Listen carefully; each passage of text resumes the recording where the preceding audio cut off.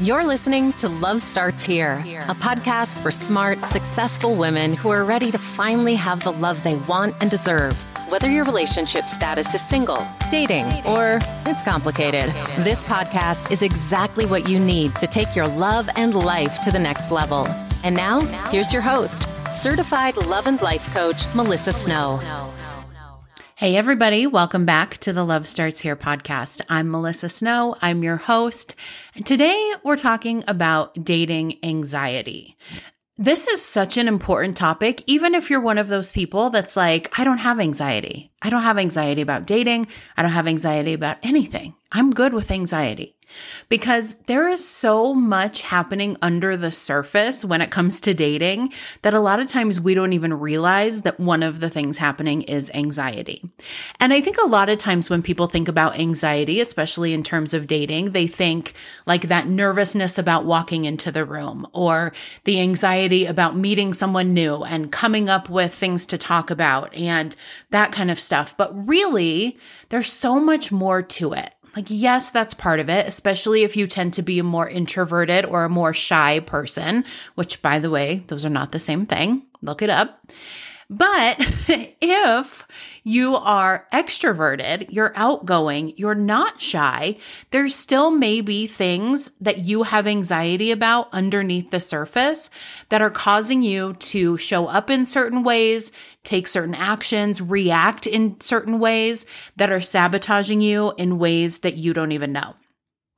The truth is that anxiety and disorders specifically are the most common psychological disorder in the US. About 18% of the adult population has some sort of anxiety disorder. And social anxiety disorder is the third most common psychological disorder. At least 15 million people in the US suffer from social anxiety. But today what we're talking about is more those underlying thoughts of, what if this doesn't work out? What if he doesn't like me? What if I embarrass myself? What if I get rejected? All of the what ifs that are creating anxiety for you when you are dating. Now, one of the biggest reasons that this anxiety comes about is because our brain comes up with so many stories about what could possibly happen and how terrible it will be if that actually does happen, right? If we're not consciously aware of our thoughts, if we haven't shown ourselves that our thoughts are not actually true, so many of us are believing our thoughts like they are facts. I did for so many years until I had a coach who helped me to see that thoughts actually weren't facts and that they were optional. But our brain tells us these stories about everything that could possibly happen, and they sound really true, and they sound really scary or terrible or dreadful or disappointing or embarrassing, and that's what creates the anxiety for you. So if you are someone who struggles with this kind of thing, either you are afraid to put yourself out there on the dating apps because of all of these stories about what might happen that your brain's telling you, or you're already out there, but you have all of these stories about how there's no one good out there. And if someone seems to be good, he's probably fake. And even if you've been talking for a couple weeks and he seems awesome and you've video chatted and all of the things, X, Y, and Z is probably still going to happen on your date.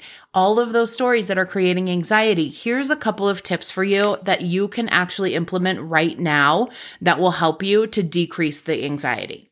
And the first one is acceptance. Acceptance is the opposite of being guarded. Acceptance is the opposite of defensiveness.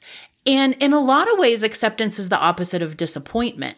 Because when you accept the fact that not every date is going to be a quote unquote success, meaning it's not going to lead to a second or third or fourth date or marriage, when you accept the fact that you don't actually like everybody, so probably everybody's not going to like you, when you accept the fact that dating is a process, that it's a journey that eventually leads to a destination, when you accept the fact that this is just an experience that you're having and that you can choose to feel and think however you want about it, dating becomes so much easier and you have so much less anxiety about it because you just accept the fact that yes, some of these what ifs might happen.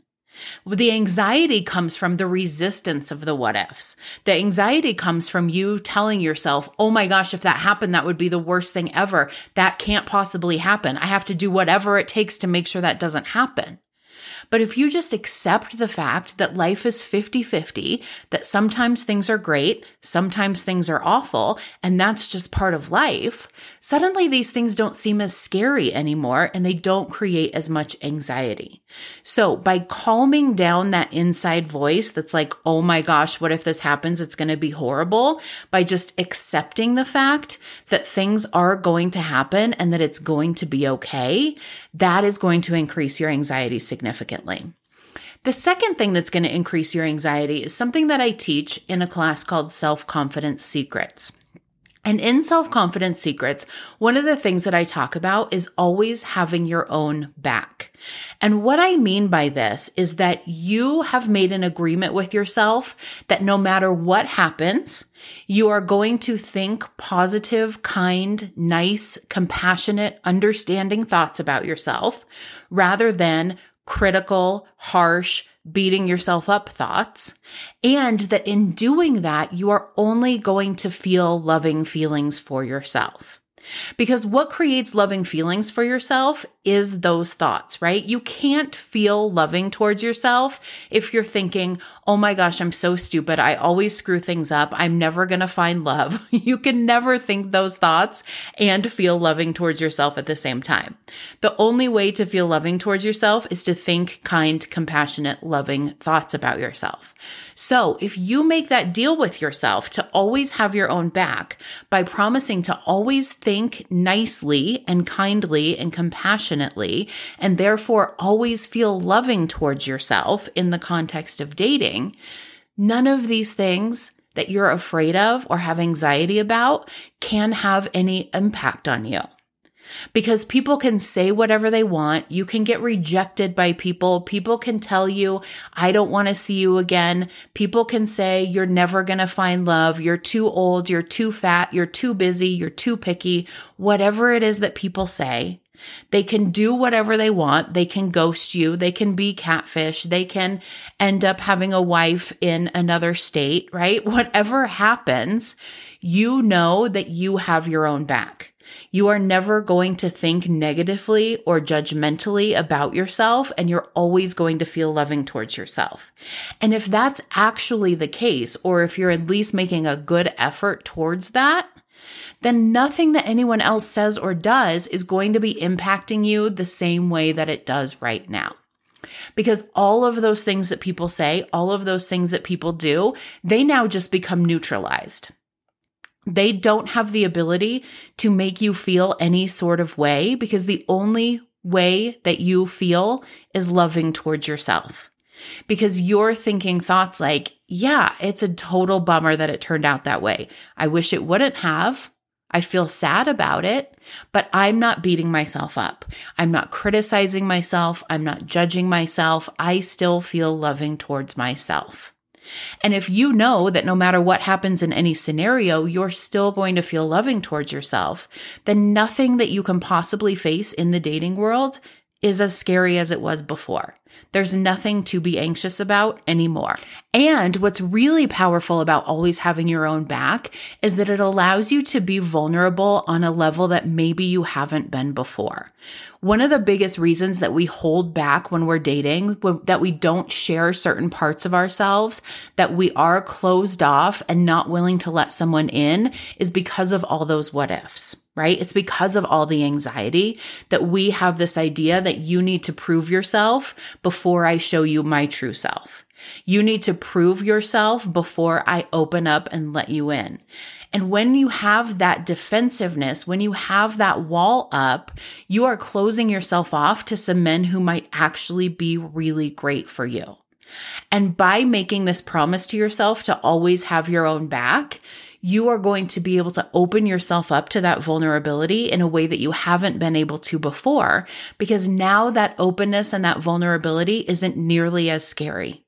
You know that you can open yourself up. You can show your true self. You can take that wall down even just a little bit, because no matter what happens, you are going to think kindly of yourself and you are going to feel loving towards yourself. And there is so much power in making that shift on so many different levels. It's going to cause you to show up differently on the dating apps, on your first date, on your third date, and long-term in your relationship. It's going to cause you to show up so much differently. And it's going to create results that are very different from the ones that you've been creating from this space of anxiety. Now, the last thing I will add is that when I talk about this, I know I make it sound much easier said than done. I know that it sounds like, okay, well, just think nice things about yourself and feel loving and problem solved. And I know that it's not that easy. It takes a lot of practice. It takes a lot of being intentional, and it takes a lot of accountability.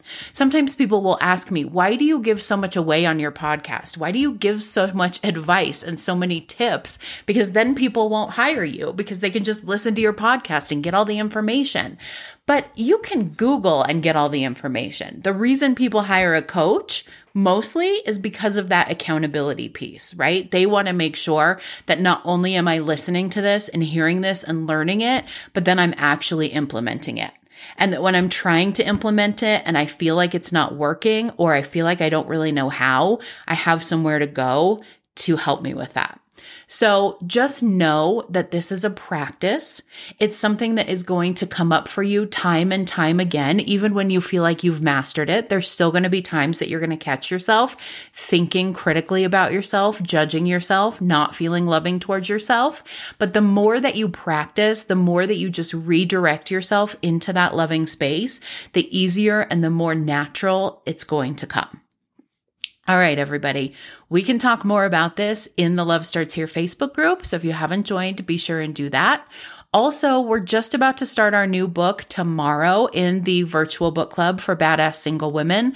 We're reading Emotional Unavailability. And even if you don't read it, you can still come to the book club. I will give you a recap and you can participate in the discussion. It's super, super fun. So more information about that in the show notes, and I will see you guys soon. Thanks for listening to the Love Starts Here podcast.